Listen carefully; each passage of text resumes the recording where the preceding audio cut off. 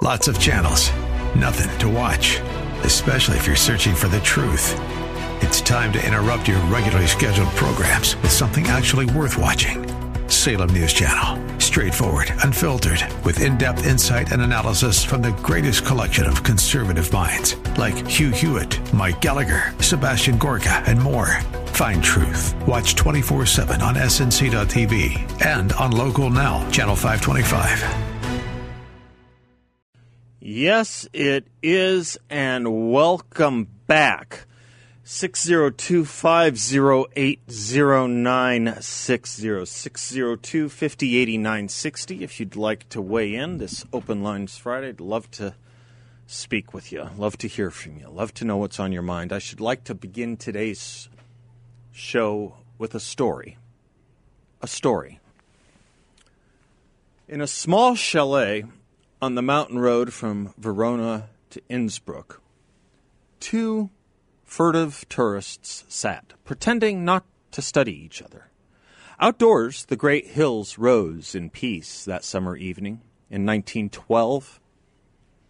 Indoors, the two remaining patrons, both young, both dusty from the road, sat across the room from each other, each supping at his own small table. One was a robustly active figure, dark, with a bull head. The other was thin and mouse-haired. It was somewhat surprising to see him take from his knapsack several sketches in watercolor. Upon this, the dark young traveler who'd been scribbling notes in a memorandum book decided to speak to the other one. "You're a painter, I see." "Yes," the insignificant one replied, his small eyes singularly hard and cold. "You, sir, I take to be a writer?" The dark young man brought his glass of red wine and his plate of cheese and hard sausage to the painter's table. "You permit?" he asked as he sat down. "By profession, I'm a journalist." "An editor, I would guess," the watercolor painter responded. "I might guess that you've written editorials not relished by the authorities." "Why do you guess that?" "Because," the painter said, "when other guests were here, a shabby man slipped in and whispered to you. A small thing, but I observed it, though I am not a detective." "Not a detective," the dark young man repeated. "And yet perhaps dangerously observant. This suggests that possibly you do a little in conspiracies yourself." "Why do you say that?" the painter asked. "Because of your appearance. You're precisely a person nobody would notice.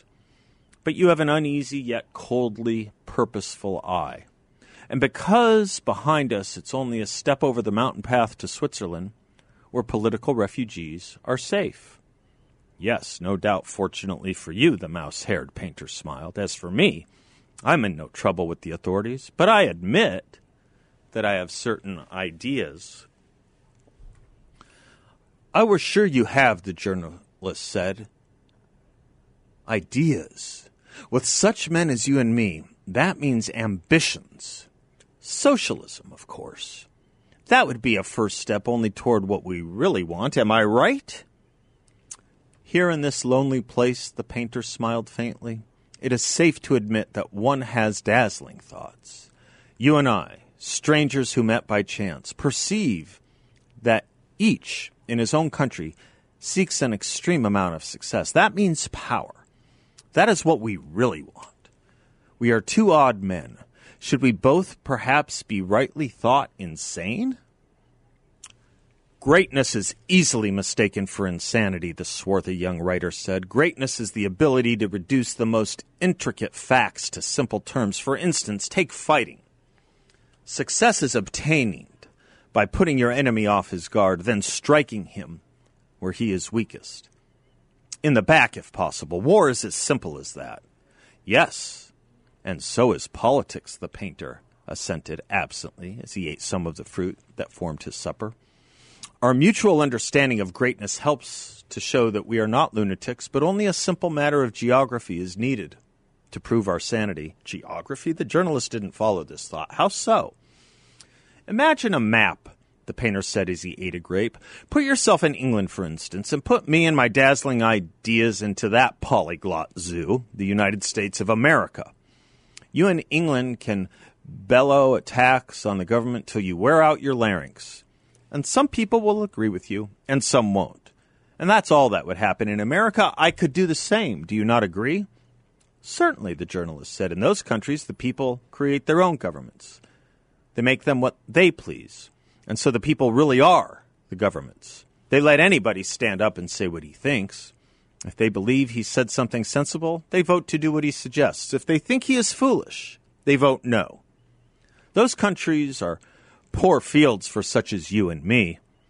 Because why conspire in a wine cellar to change laws that permit themselves to be changed openly? Exactly, the watercolor painter smiled, his faint, strange smile. Speech is the expression of thought and will. Therefore, freedom of speech means freedom of the people. If you prevent them from expressing their will in speech, you have them enchained, an absolute monarchy. Of course, nowadays, he who chains the people is called a dictator. My friend, the dark young man exclaimed, we understand each other. But where men cannot speak out, they will whisper. You and I will have to talk out of the sides of our mouths until we have established the revolutions we contemplate. For a moment, suppose us successful. We are dictators, let us say. Then in our turn, do we permit no freedom of speech? If we don't, men will talk out of the sides of their mouths against us, so they may overthrow us in turn. You see the problem. Oh, yes, my friend, like everything else, it is simple. In America or England, so long as governments actually exist by means of freedom of speech, you and I could not even get started. And when we shall have become masters of our own countries, we shall not be able to last a day unless we destroy freedom of speech. The answer is this: we do destroy it. But how? The writer asks. By means of a purge, says the watercolorist. Purge! The word seemed new to the journalist. What is that? Once more was seen the watercolor painter's peculiar, icy smile. My friend, if I had a brother who talked against me either out of the side of his mouth or the front of it, and lived to run away, he might have to leave his wife and children behind him. A purge is a form of carbolic acid that would include the wife and child. I see, the dark youth looked admiringly, but shivering slightly. On the one hand, then, there is freedom of speech, and on the other hand, this fatal acid you call a purge. The two cannot exist together in the same country. The people of the earth can take their choice, but you and I can succeed only where we persuade them to choose the purge. They would be brainless to make such a choice, though, utterly brainless. On the other hand, said the painter, many people can be talked into anything, even if it is terrible for themselves. I shall flatter all the millions of my own people into accepting me and the purge instead of freedom. He spoke with a confidence so monstrous in one of his commonplace and ungifted appearances that the others stared aghast. At this moment, however, a shrill whistle was heard outside. Without another word, the dark young man rose, woke the landlord, paid his score, and departed hurriedly. The painter spoke to the landlord. That fellow seems to be some sort of shady character, rather a weak one. Do you know him? Yes and no, the landlord replied. He's in and out, mainly after dark. One meets all sorts of people in the Brenner Pass. You might run across him here again yourself some day. I don't know his whole name, but I have heard him called Benito, my dear young Herr Hitler. I didn't make that story up. It was once a famous story. It was published in 1943, an interesting year in freedom of speech. It was published in 1943 in the Saturday Evening Post as the only description, the only accompanying words to what would become a very famous painting, a painting that has been discussed on this show. The title of the painting is called Freedom of Speech, painted by Norman Rockwell. When Norman Rockwell had that painting published in the Saturday Evening Post in 1943, That story I just read you, verbatim, was all that accompanied that picture. And it was written by a famous novelist at the time, we don't read him anymore, named Booth Tarkington. Booth Tarkington's Freedom of Speech. In 1943, the Saturday Evening Post commissioned Pulitzer Prize winner Booth Tarkington to craft this essay to accompany Norman Rockwell's Freedom of Speech painting. Does it give you some chills? It should. It should. You can tell a lot through fairy tale or through novel. You can tell a lot through history. You can tell a lot through myth. But we have a problem in this country. We have a big problem with it. And the problem of resonating with the stories we are told, the stories we tell, and the stories that should be told. I'll tell you what that problem is on the other side of this break. I'm Seth Leibson, 602-508-0960. We'll be right back.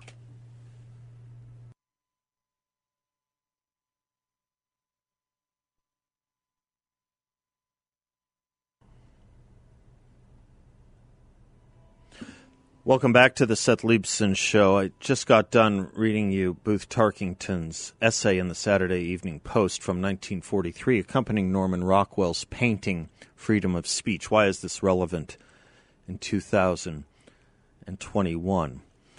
Well, it's relevant for the very reasons that people called in talking about this painting when it struck them that everything that used to be Americana,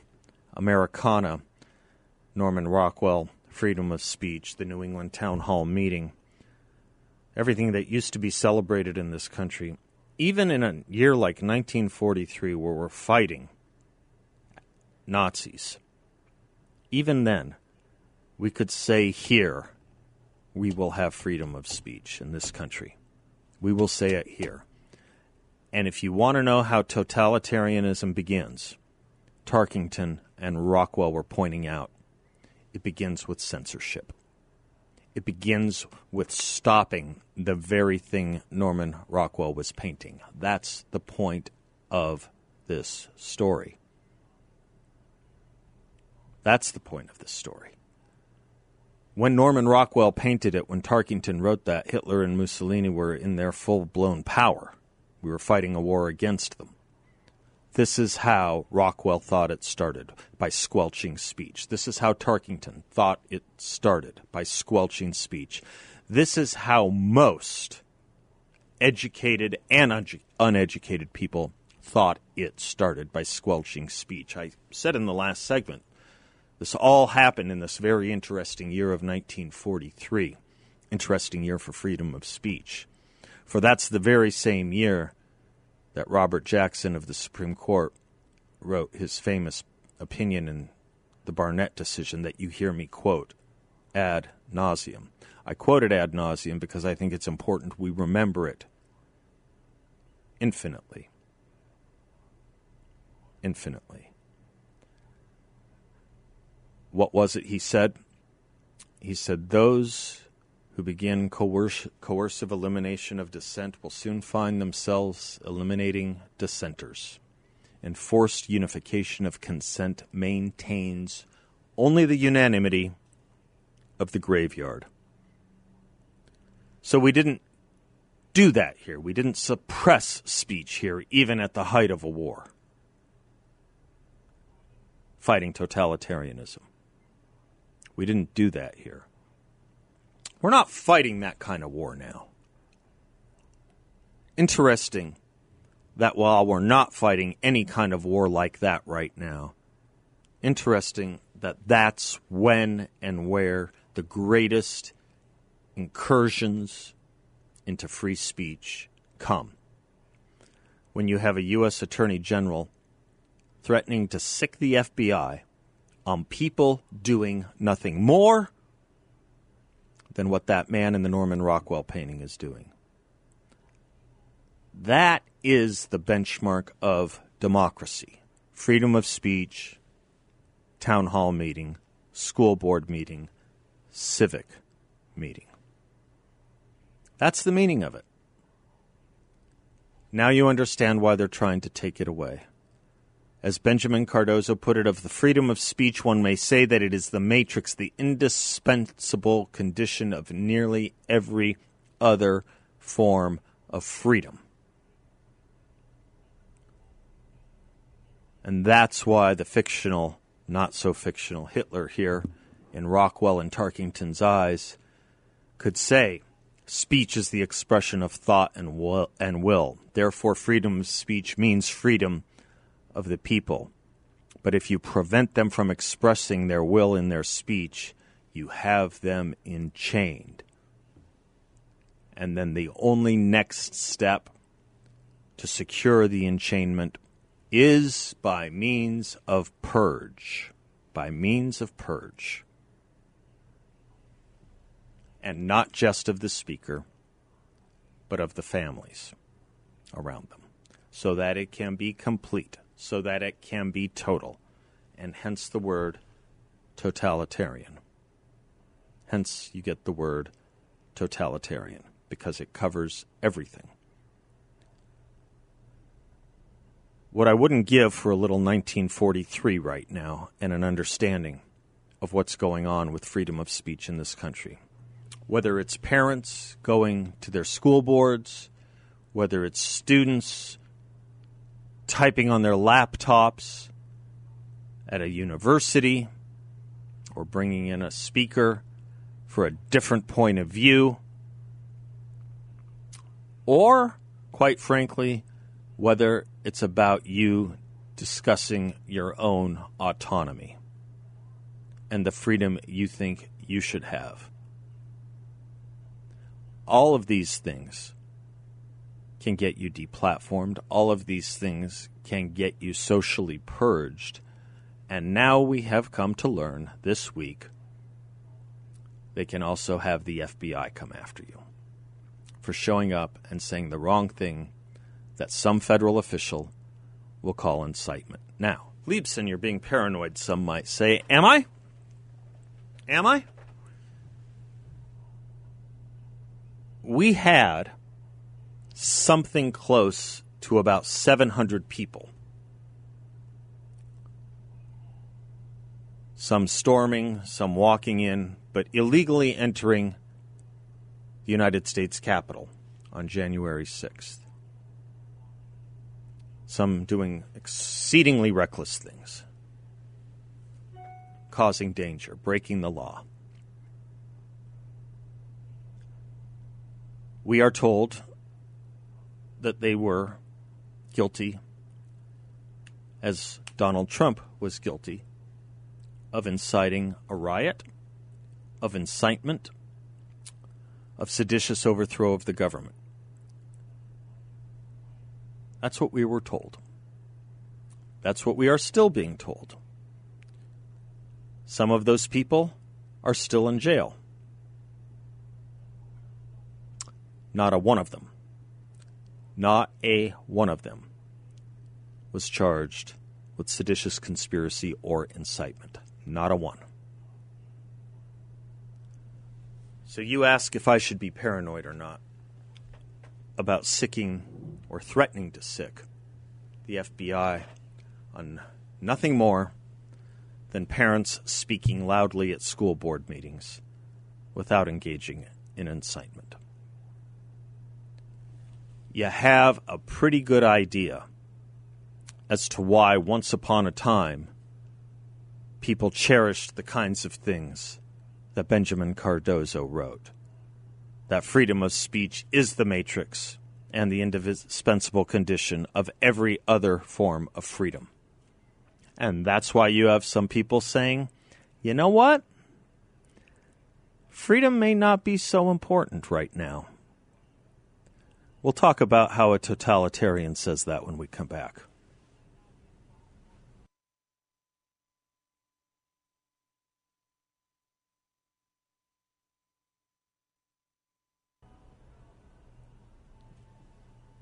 Friday's kind of a Jimmy Buffett song day, isn't it? Is it Friday? It's a Friday musician, isn't he, Jimmy Buffett? Friday and a Saturday night.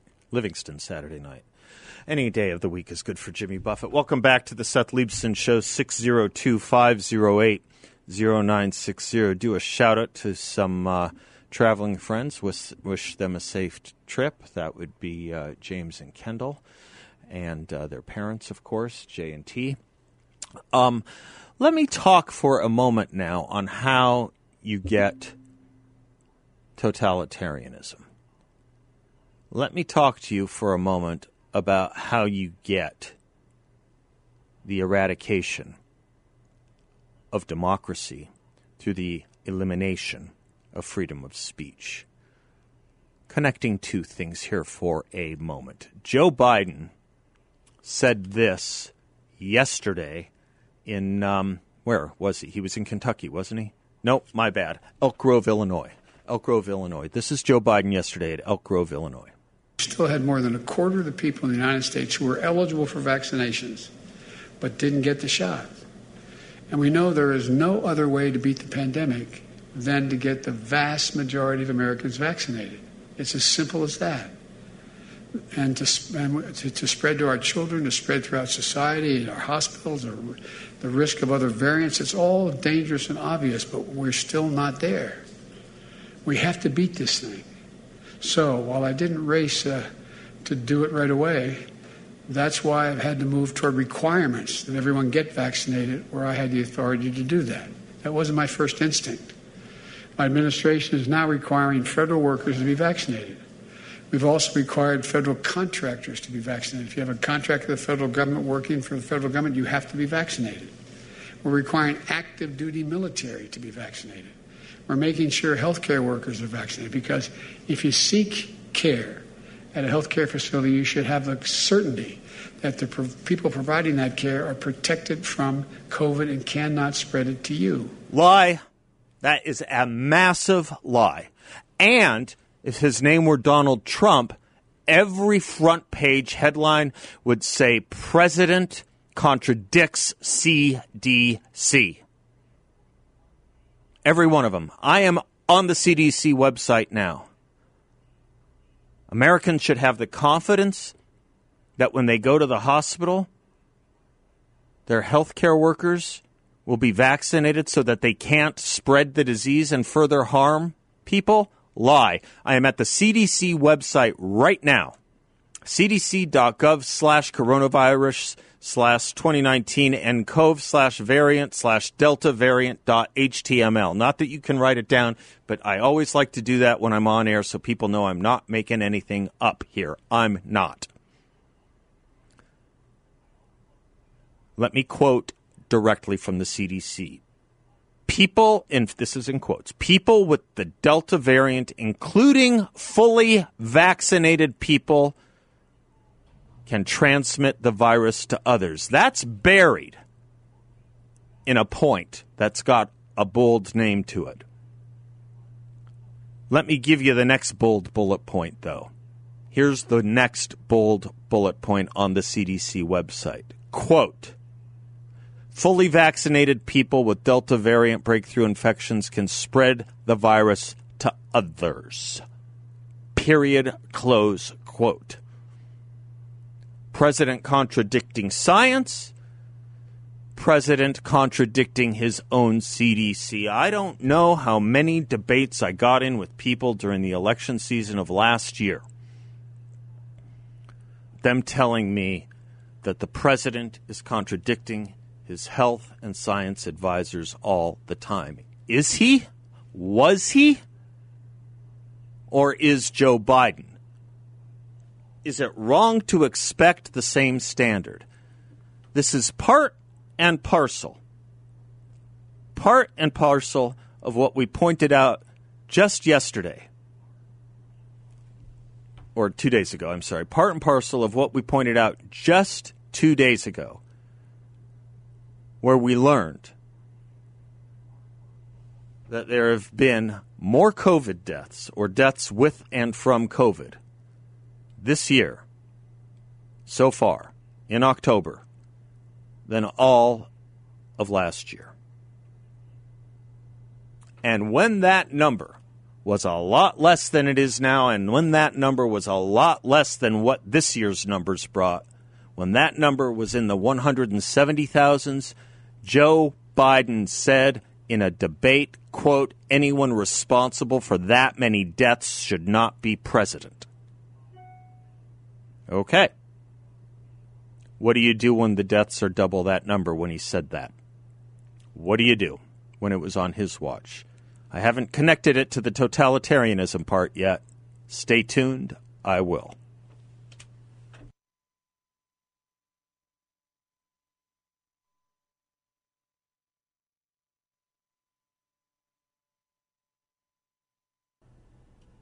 Welcome back to the Seth Leibsohn Show, 602-508-0960.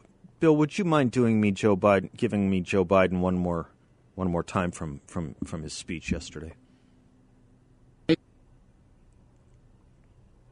We're making sure healthcare workers are vaccinated, because if you seek care at a healthcare facility, you should have the certainty that the people providing that care are protected from COVID and cannot spread it to you. Certainty, mind you, certainty. Now, his CDC says, in bold, quote, fully vaccinated people with Delta variant breakthrough infections can spread the virus to others. There are 17,000 people in the hospital to this day fully vaccinated with COVID. To this day, this moment. Joe Biden said that yesterday. They didn't get there this morning. Either he's being fed lies or he's telling lies. Or he's too stupid to know the difference. That's the problem when you tell too many lies. You will no longer recognize the truth at all. Why does this matter? Why is this a connection to totalitarianism? Well, at the school board meetings, the Merrick Garland memo was mostly about parents rising up to complain about and critique critical race theory being taught to their children, racism being taught to their children, racialism being taught to their children. Some of it was about COVID. Some of it was. Mostly it was about the CRT, parents angry about CRT. But that's only what's going on the one hand. Because on the other hand, Bill, can you get this montage ready? On the other hand, this is what's going on in America. No one likes to mandate people to do things that they may not want to do, but sometimes for the greater good of society, you have to do that. You got to start telling people if you don't get vaccinated, you can't come into this office or this place of business. We really need to make it clear that there are privileges associated with being an American, that if you wish to have these privileges, you need to get vaccinated. Travel and having the right to travel interstate, it's not a constitutional right as far as I know. Right, stop. As far as her truth, this law professor on MSNBC, her truth is that the right to travel is not a constitutional right. We'll come back to a lot of that point in a moment, but if you're just curious, Google Supreme Court, constitutional right, freedom to travel. Of course it is, unless you're dealing with this abstruse law professor's truth. Her truth is not what's in Supreme Court constitutional authority, precedent. Of course the right to travel is a right. Of course it is. Otherwise, kidnapping wouldn't be against the law. I'm being honest. Look up the elements of kidnapping. Bill, can you continue with the montage? I know. Getting vaccinated is not a personal choice. It's not. It's something that we do for the community. I think that he should approach this with an iron fist. If you don't get vaccinated, you can't come to work. People aren't then going to threaten to go to another workplace. If every workplace has that same requirement, that's a good thing. So I don't think it's overreach. I think this is what's needed in the middle of a pandemic. And in fact, I think the Biden administration, if anything, could have gone even further. And those governors that stand in the way, I think it was very clear from the president's tone today that he will run over them. If you don't get vaccinated, you can't come into this gym. Screw your freedom, because with freedom comes obligations and responsibilities. That's the former governor of California telling you to go to H with your freedom. Go ahead. Personal choice ends where my right not to get killed by an infectious disease begins. So we have these collective actions for the good of the community. Do you realize how many lies are being compounded here? When you have hospitalizations, people who are vaccinated, you have deaths, people who are fully vaccinated, and yet you say your right stops when my life is affected and thus you need to be vaccinated, has nothing to do with it. You getting vaccinated has nothing to do, zero to do, with what someone else is doing. The CDC knows that. Occasionally, they even print it. Slightly less occasionally, the newspapers do. Almost never does Joe Biden. In fact, I don't have a quote of his and cannot find it, saying, yes, of course, vaccination is good to kind of mitigate, or is very good at helping mitigate any symptoms you may have, but it doesn't protect the other guy. His own CDC reports show that. His own CDC MMRs show that. So now, you put all that together.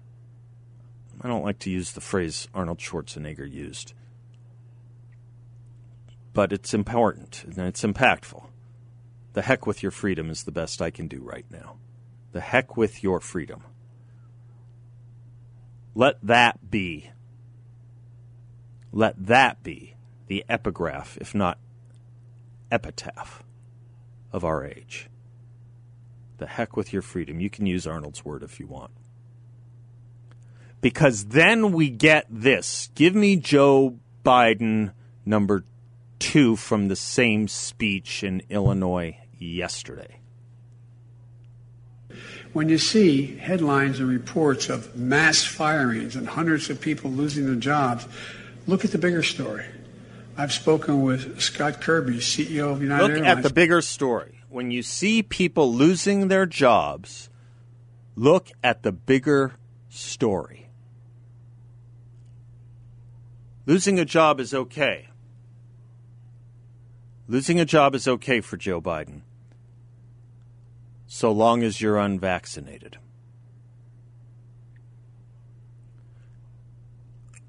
Look at the bigger good. Look at the greater good. What is the greater good than someone's own decisions about their personal health and the ability to take home a paycheck?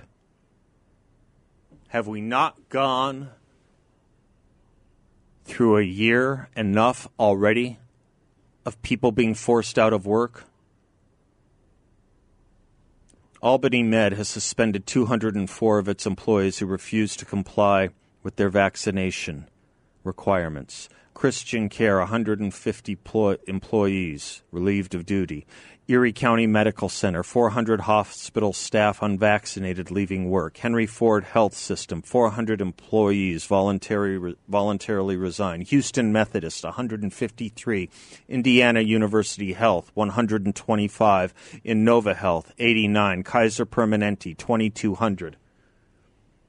I can go on and on and on, but riddle me this.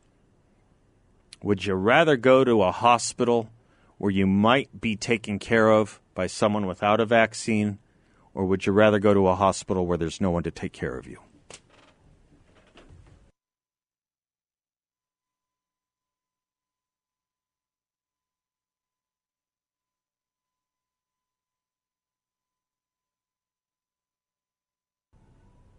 Welcome back to the Seth Leibsohn Show. Open line Friday, 602-508-0960. If you're on hold, bear with me. I'll get to the calls and I'll get to the lines in just a moment, but there's room for more if you want to call in. So Joe Biden yesterday is saying it's for those who are worried about losing their job, there is a greater good.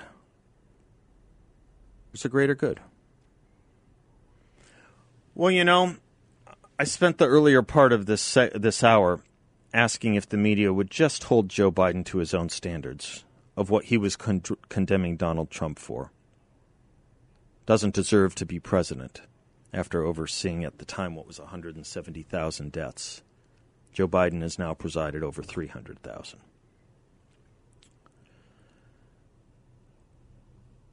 On his campaign website, JoeBiden.com, the Biden-Harris campaign website, it's kind of interesting what you find when you go and see what did he promise on COVID? What was his COVID plan? He had one, talked a lot about it, and it was supposed to distinguish him from Donald Trump. I'm on the page now. Here's a bold headline. Ensure that public health decisions are made by public health professionals and not politicians. Ensure that public health decisions are made by public health professionals and not politicians. And officials engaged in the response not fearing retribution for performing their jobs. Think being fired or forced to be laid off or choose between a vaccine and your job is retribution or disparagement? Well, if you do, mind you, they may change the definitions of those words, just as they changed the definition of the word vaccine overnight, in the dark of night, on the CDC website.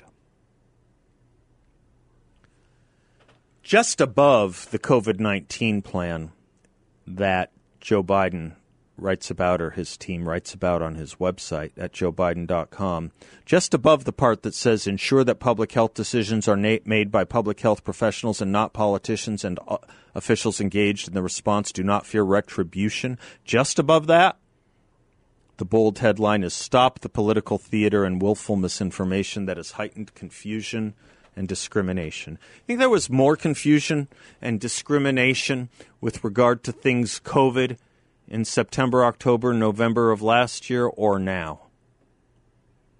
Or now? How many things have been said by this administration and its spokespeople about what masks and vaccines can do? If you kept track, you'd still have to go to the hospital because you'd have whiplash.